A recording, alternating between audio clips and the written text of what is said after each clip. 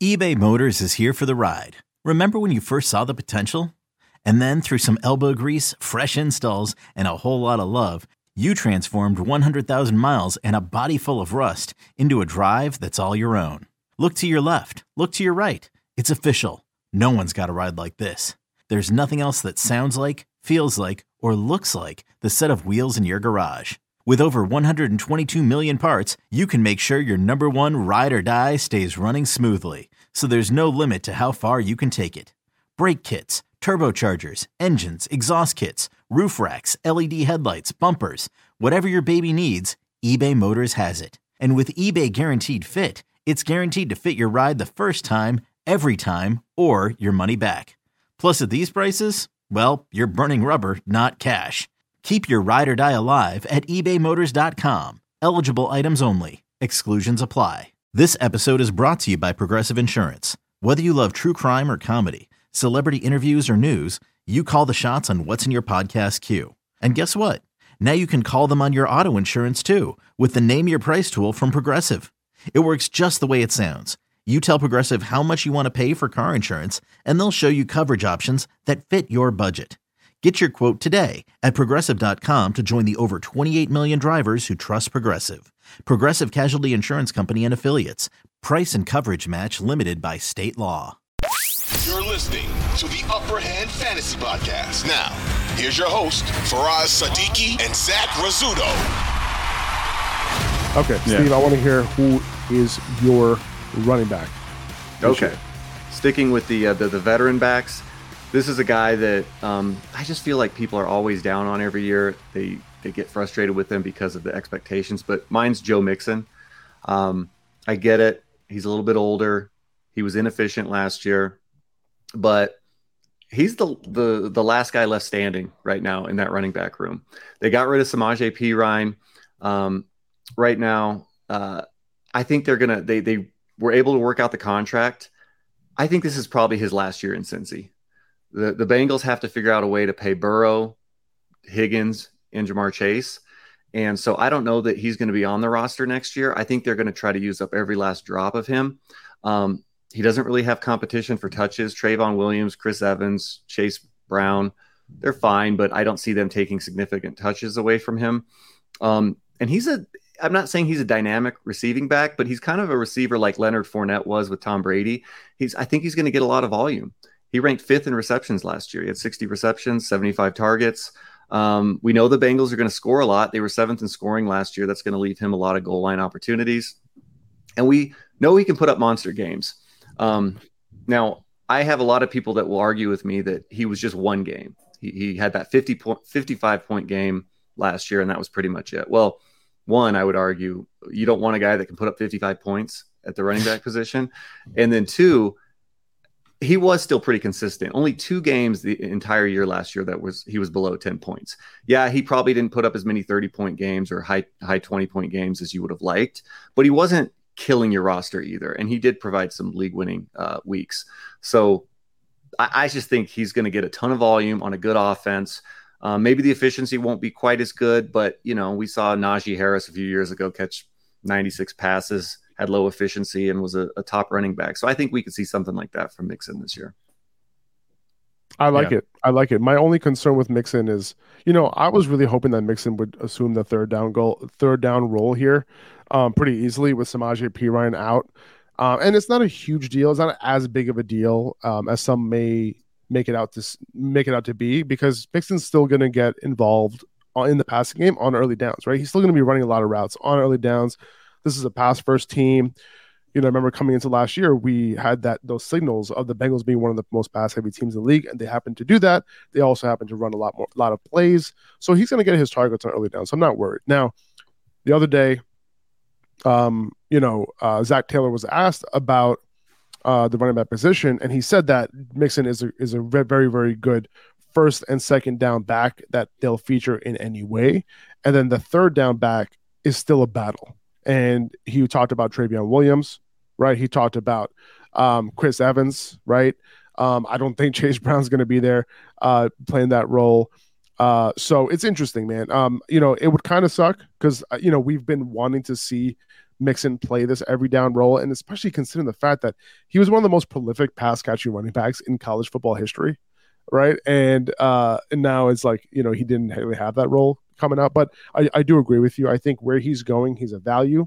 He's going to have a ton of RB1 weeks. He's on one of the best offenses in the league. And if Joe Burrow takes a step forward, this offense is going to go nuclear, right? And remember, Joe Burrow hasn't hit his potential, anywhere close to his potential yet, right? He hasn't had that. I don't even think he's had a 40 touchdown season, if I'm not mistaken. No, I don't think he has. No, which is crazy to think about, right? Yeah, this offense could be even better. It's been great, but it could be better. Yeah, exactly.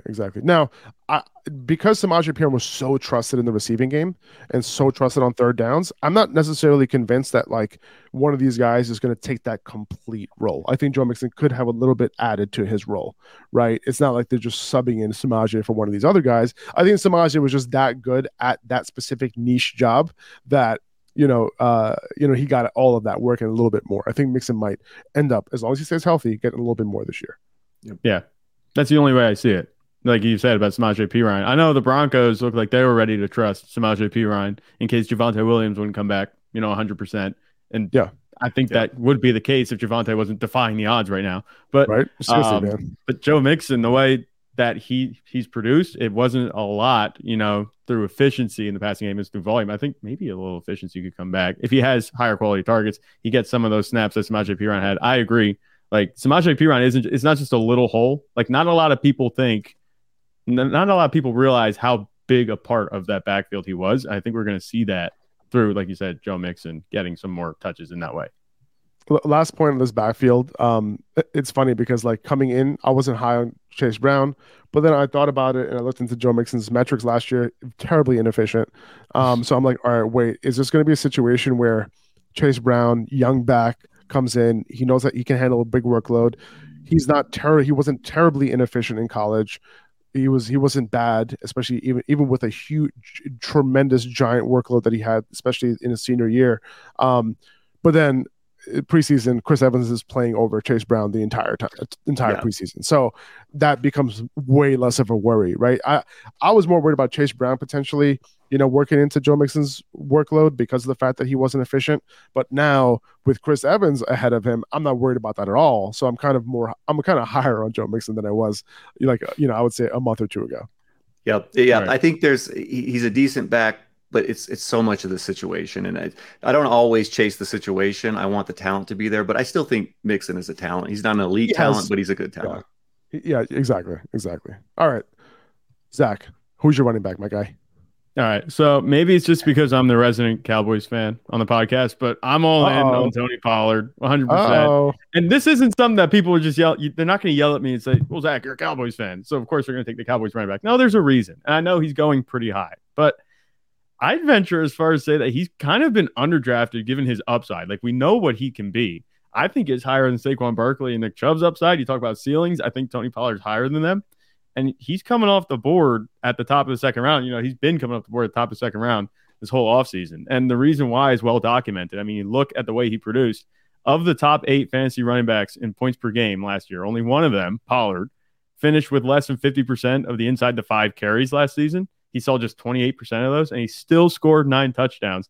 Only 2 of them were on carries inside the 5. And what's the number one thing you talk about every time you bring up Tony Pollard and his upside? It's Zeke's gone.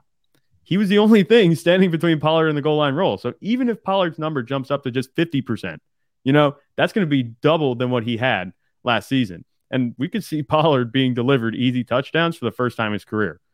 And he doesn't even have to rely on just them. It's Pollard. He doesn't have to be touchdown dependent. He's one of the premier home run hitters in the league. He had 5.22 yards per carry. That was second in the league last year among running backs with 150 attempts. And he ranked first in runs of 10 and 20 yards, and he was third in runs of 30 yards. So it's like he was first in yards after contact per game too. Like, these are all ridiculously efficient numbers. Pollard's capable of getting it done, whether it's going around you or through you. We saw that. He passes the eye test. He's got that speed, catches a pass, and he's just gone in the blink of an eye. He's more of an asset in the receiving game too. Despite low usage that came with his low snap share, he was first in yards per reception last season. And that's despite the fact that he only saw 52% of snaps. he was the RB8 in points per game. So if that snap number goes anywhere close to 70%, I mean, I think he's got overall RB1 upside. It's a good Cowboys offense that he's on. That's something that Faraz boldly predicted. I remember we did a post like a week ago. Faraz said that Tony Pollard could be the overall RB1. I don't really think it's that bold. You know, it just takes a couple cards falling the right way. It's not that crazy of a take. I love Tony Pollard. I think his price, you can get him. The fact that you can get him in the second round, you know, you could go grab a stud wide receiver in the first round or take Travis Kelce and turn around and get Tony Pollard. I love that. Like, it gives you such great flexibility. You have that high upside at running back. And I don't think the floor is all that low either. It's not like we have to worry about him, you know, putting up dud weeks. So Tony Pollard's my guy at running back, 100%. One of the most frequently asked questions in one way or another, right? Like, not necessarily this exact question, but it's really around how high should I be reaching on Tony Pollard? And right. What does that mean? That means he's been undervalued this entire offseason. You know, there was a point in time where he was going at the 2-3 turn. There's a point in time where he was going early third round in 12-team leagues. Now people are starting to realize, I think once Zeke signed elsewhere, that wasn't a concern for me personally. But now that he signed elsewhere, Pollard went up in a lot of people's ranks, and they trust him a lot more. And now he's going at the 1-2 turn, right? And an argument can be made that he should be taken above a lot of those wide receivers that are being taken at the 1-2 turn. A.J. Brown, CeeDee Lamb, Garrett Wilson, right? There's a real decision to be made there, in my opinion. You know, whether you want to start with that stud running back or if you want to go with one of these established wide receivers, right? So I'm curious to know, Steve, like, are you considering Pollard at the 1-2 turn? Definitely. And I think he should be going there. The fact that he's not is the only reason I have advised some people to not take him in the first round. It depends on where you're picking in the first round. So I just did. Unfortunately, I was bummed you guys weren't able to make the expo this year. But I did that. You know how they do the draft day for Oz? Yep. I did that this year. And so it's kind of an industry draft. You've got people that have fantasy accounts, they have podcasts. You're doing drafts with these guys. I had the second pick, and I did not think in any way, shape, or form Tony Pollard would make it back to me at pick 23. And there he was, sitting at pick 23. That was a 2-quarterback league, right? No. This really? is a single quarterback league. Insane. Single quarterback league. Amazing. Where you only start 2 wide receivers. So who'd you end up picking at 2? Did you pick Chase or CMC? I went Chase. I went Chase at 2. So I went Chase at what a start. Oh, it was awesome. And then I got Tony Pollard at 23, and then when it came back to me, I got Derrick Henry. So I really liked the start of my draft. So I've been advising people that have an earlier pick. Well, obviously, I don't think you should take him maybe top 5. I don't think he can't finish there, but I just think that there's a chance you could get him coming back. But if you've got a later first, absolutely. And I'd probably take him ahead of some of those guys you just mentioned, the A.J. Browns, CeeDee Lamb, some of those players, because I like his upside more. And I feel like a lot of those guys, I don't know about you, I have a hard time deciding if I want to take Stephon Diggs, CeeDee Lamb, that's the hard part. Yeah. I don't know which one of those guys I want. I know I want Tony Pollard. So absolutely, if you got a late first, take Tony Pollard, and then let the other people decide for you on which wide receiver they're going to draft, and then you take the next best one. Because when you have A.J. Brown, when you're on the clock, right, at like pick 12 or pick 13, and you have guys like A.J. Brown, CeeDee Lamb, Garrett Wilson, Amon-Ra, all on the board. Like, what do you do? Like, I don't know. I like all those guys. It's overwhelming. Exactly. It is overwhelming. It's hard to make a decision. And I kind of find myself just diversifying, because I'm in so many leagues. So that if I know that I took A.J. Brown in my last league, I'm probably going to take Garrett this week, because I do have Garrett Wilson ranked pretty high. Yeah.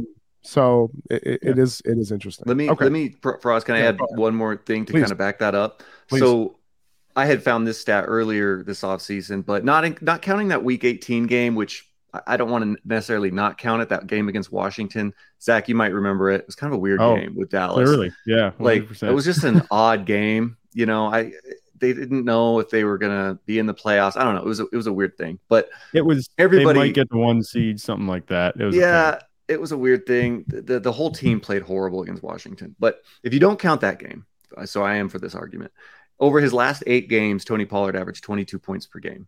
And over that same span, Zeke had 8 rushing touchdowns. So just to your point, like he averaged 22 points a game and Zeke still scored 8 touchdowns during that span. So, I mean, he could have averaged like 30 points per game or something without Zeke there. So I just wanted to add that part. The thing about Zeke is Jerry Jones was so intent on just getting him the ball because he was hammering the point home. We were right about Zeke. He's not washed, that kind of thing. Now it's just like the writing was on the wall for Zeke. We knew after this season that he wasn't going to be on the team, especially with the way Tony Pollard was playing, but the cap hit was just going to be too high. But that's what we're talking about. That inside the 5, Zeke was delivered constantly to touchdowns, and that's what carried his production the entire time. That's going away. Tony Pollard's going to assume at least part of that role. That would have put him, I'd argue Tony Pollard, he had 9 rushing touchdowns last year. If he has just a little bit bigger of a role, he could be going for 14 touchdowns this season on the ground, and that's just ridiculous. Okay, picture this. It's Friday afternoon when a thought hits you. I can spend another weekend doing the same old whatever, or I can hop into my all-new Hyundai Santa Fe and hit the road. With available H-Track all-wheel drive and 3-row seating, my whole family can head deep into the wild. Conquer the weekend in the all-new Hyundai Santa Fe. Visit HyundaiUSA.com or call 562-314-4603 for more details. Hyundai, there's joy in every journey. Austin Eckler did it to Melvin Gordon. Tony Pollard did it to Zeke. Who's the next guy? No, I hope it's not Mixon. Is it Najee Harris? Oh, I know where you're going. Is that the situation? Do we have to be drafting Jaylen Warren as the next Tony Pollard? I don't know. I just posed the question. Moving on to my guy. I thought that was going to be your guy. I was waiting. No, okay. It wasn't. He does like Warren. But I do like Warren. Mm-hmm. I do like Warren. But my guy has to be J.K. Dobbins, right? It has to be. Like, there's no way I can go this entire offseason just talking about J.K. Dobbins in every single podcast and him not being my guy. That would be kind of weird, right? And I my second guy would probably be Tony Pollard, right, Zach? So I think I've probably in every one of my mocks or every one of my like ideal drafts that I put out, no matter where I was picking, I ended up with Tony Pollard on my team because I was just either reaching or whatever. Like, I don't care. But J.K. Dobbins, and I'm sure people are tired of hearing me talk about him, but all signs have been pointing to him being the guy in this backfield. Okay, their new OC has talked about it. He's being involved more in the receiving game. This is going to be an offense that puts more emphasis on the pass game. So why does that help? Why does that help J.K. Dobbins? But it's like if they're going to put an emphasis on getting J.K. Dobbins the ball in the receiving game, that means Lamar's going to throw it to him. It doesn't mean that he's just going to run the ball all the time and tuck it and run. But if J.K. Dobbins is running legit routes and he's schemed into the passing game, like their OC said multiple times that he wants to do that particularly with J.K. Dobbins, then I'm buying in. And people forget that Dobbins had 71 catches in 3 years at Ohio State. So this is something new for him.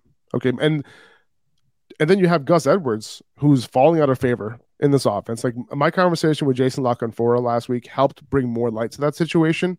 And it seems like there is a considerable gap between Dobbins and the rest of this backfield. And while we're so used to a split in this backfield, we have a new OC now with a healthy J.K. Dobbins. And LaConfora also helped me understand that he really thinks that this was the holdout. It was really all about J.K. just not wanting to get hurt in camp and preseason again. Like that's what it was about. It wasn't so much about the money. It was about him not getting hurt again in the preseason. It happened twice to him, right? Not just the main injury, but he had other injuries that happened too in the preseason. So he's back. He's good to go for week 1. He's all the way back. He's 100%. So I see an ascending offense. I see a better offense. I see Dobbins with 250 carries this year, 50 catches. I see him with a primary goal line role. I think he's going to be this year's Josh Jacobs. I'm calling it now. I like that comparison a lot. And we've talked so much about J.K. Dobbins, but you just mentioned it. Yeah. Well, maybe not that much. Maybe we just got to rehash it one more time. Can you go through that one more time? No, I'm kidding. I just need to hear it again. You know what I'm saying? But no, like J.K. Dobbins, you look at it, you're right. I don't think that there's really going to be any real competition like there's been over the past couple of years because J.K. Dobbins has been injured. The workload that he's stepping into, like you said, if they diversify, they give him even just like a small, receiving role. It doesn't have to be a whole lot. It's going to be a huge season for him. And the way that he's being drafted isn't even close to the upside that he has. In fact, like I'd say that there's really no way you can go wrong. If you've taken him, obviously drafts are wrapping up right about now, but if you haven't drafted yet, like heavily consider J.K. Dobbins at his price. Like it's such an easy pick where he's coming off the board in like the 5th round, 6th round. Like if he's still there, like just go get him. That's a guy that you can flip. The price is so good. And he's just like, and the talent level is there. He is an explosive running back, right? We saw it multiple times. Even last year, coming off a brutal injury, he's like literally like on a peg leg, like running through the offensive line and, creating big plays. Like he had one of the highest breakaway rates last year coming off that injury. And you saw him limping while he was running. No, he was running with, that's called running with swag. That's what it was. Oh, I'm sorry. It was actually a hip right. It wasn't even just him. Mm-hmm. I agree, man. Like, it's one of those things where I look at his price, I look at his ability, I look at this new offense, and it's just really, really hard for me to pass up on the upside. A lot of people tell me like he's always hurt. Guys, it was one injury. It was one injury that took 2 years to recover. That's literally what it was, right? He sat out all of 2020, and then 2021 came around and he wasn't right for that because it was a multi-ligament injury. And he came back and he needed another scope, but it was all related to that one injury. So it's not like he just keeps getting banged up. He's back. He went through an off season where all he had to worry about was getting right for football, not necessarily, and getting optimized, right? Not necessarily doing rehab, right? That was last off season. Now he's getting right for football and, optimizing for what he could do this year. And we all know he wants to get paid. So he has incentive. I'm done with the injury argument because I'd much rather say I took a swing on a player and he got injured than avoid him because he's injury prone and then have him pop off. Like that's just the dumbest argument ever. We saw that happen with Christian McCaffrey. Like just don't buy into that. He's doing what he needs to do. I think the only exception to that rule is Kadarius Stoney. Oh God, yeah. We should have another podcast talking about those guys. But it's interesting. You said this year's Josh Jacobs. I guess I hadn't thought about that, but that one kind of makes sense. If he can we know he's a good rusher, and you had mentioned some of his receiving work in college.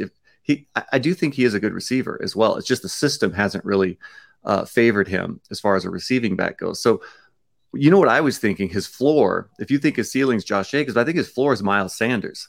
And that's not terrible, No, not at all. And he would outproduce his ADP if he was Miles Sanders. Yeah, and I mean, and I'm saying last year's Miles Sanders, a running back who didn't score a lot of touchdowns but was efficient. J.K. Dobbins, career average 5.9 yards per carry. And like you said, with either his limp or his swag run, 5.7 yards per carry last year.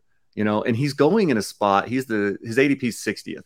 So he's going in a spot where it's like, do you take Kyle Pitts? Do you take Cam Akers, Alexander Madison, Rashad White, Dalvin Cook? There's a lot of guys that have just as much questions. I would argue he's got the highest upside out of all those guys. Like I would much rather draft him than an Alexander Madison, who I don't think Madison is that talented of a back. I think he's propped up by situation. I think J.K. Dobbins is a very good running back. And if this offense does what we hope it will, and we think it will, I think he can have a special season.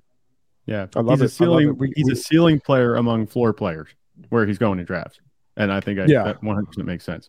Now, Dameon Pierce is closing the gap for me a little bit because he's going a little bit earlier than Dobbins, but around the same range. So it is an interesting choice between those two guys. Who would you grab between those two guys, Zach?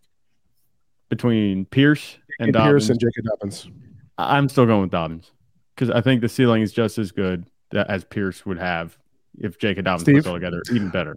Well, in a vacuum, I might go Dobbins a little more. I do think the upside's probably higher.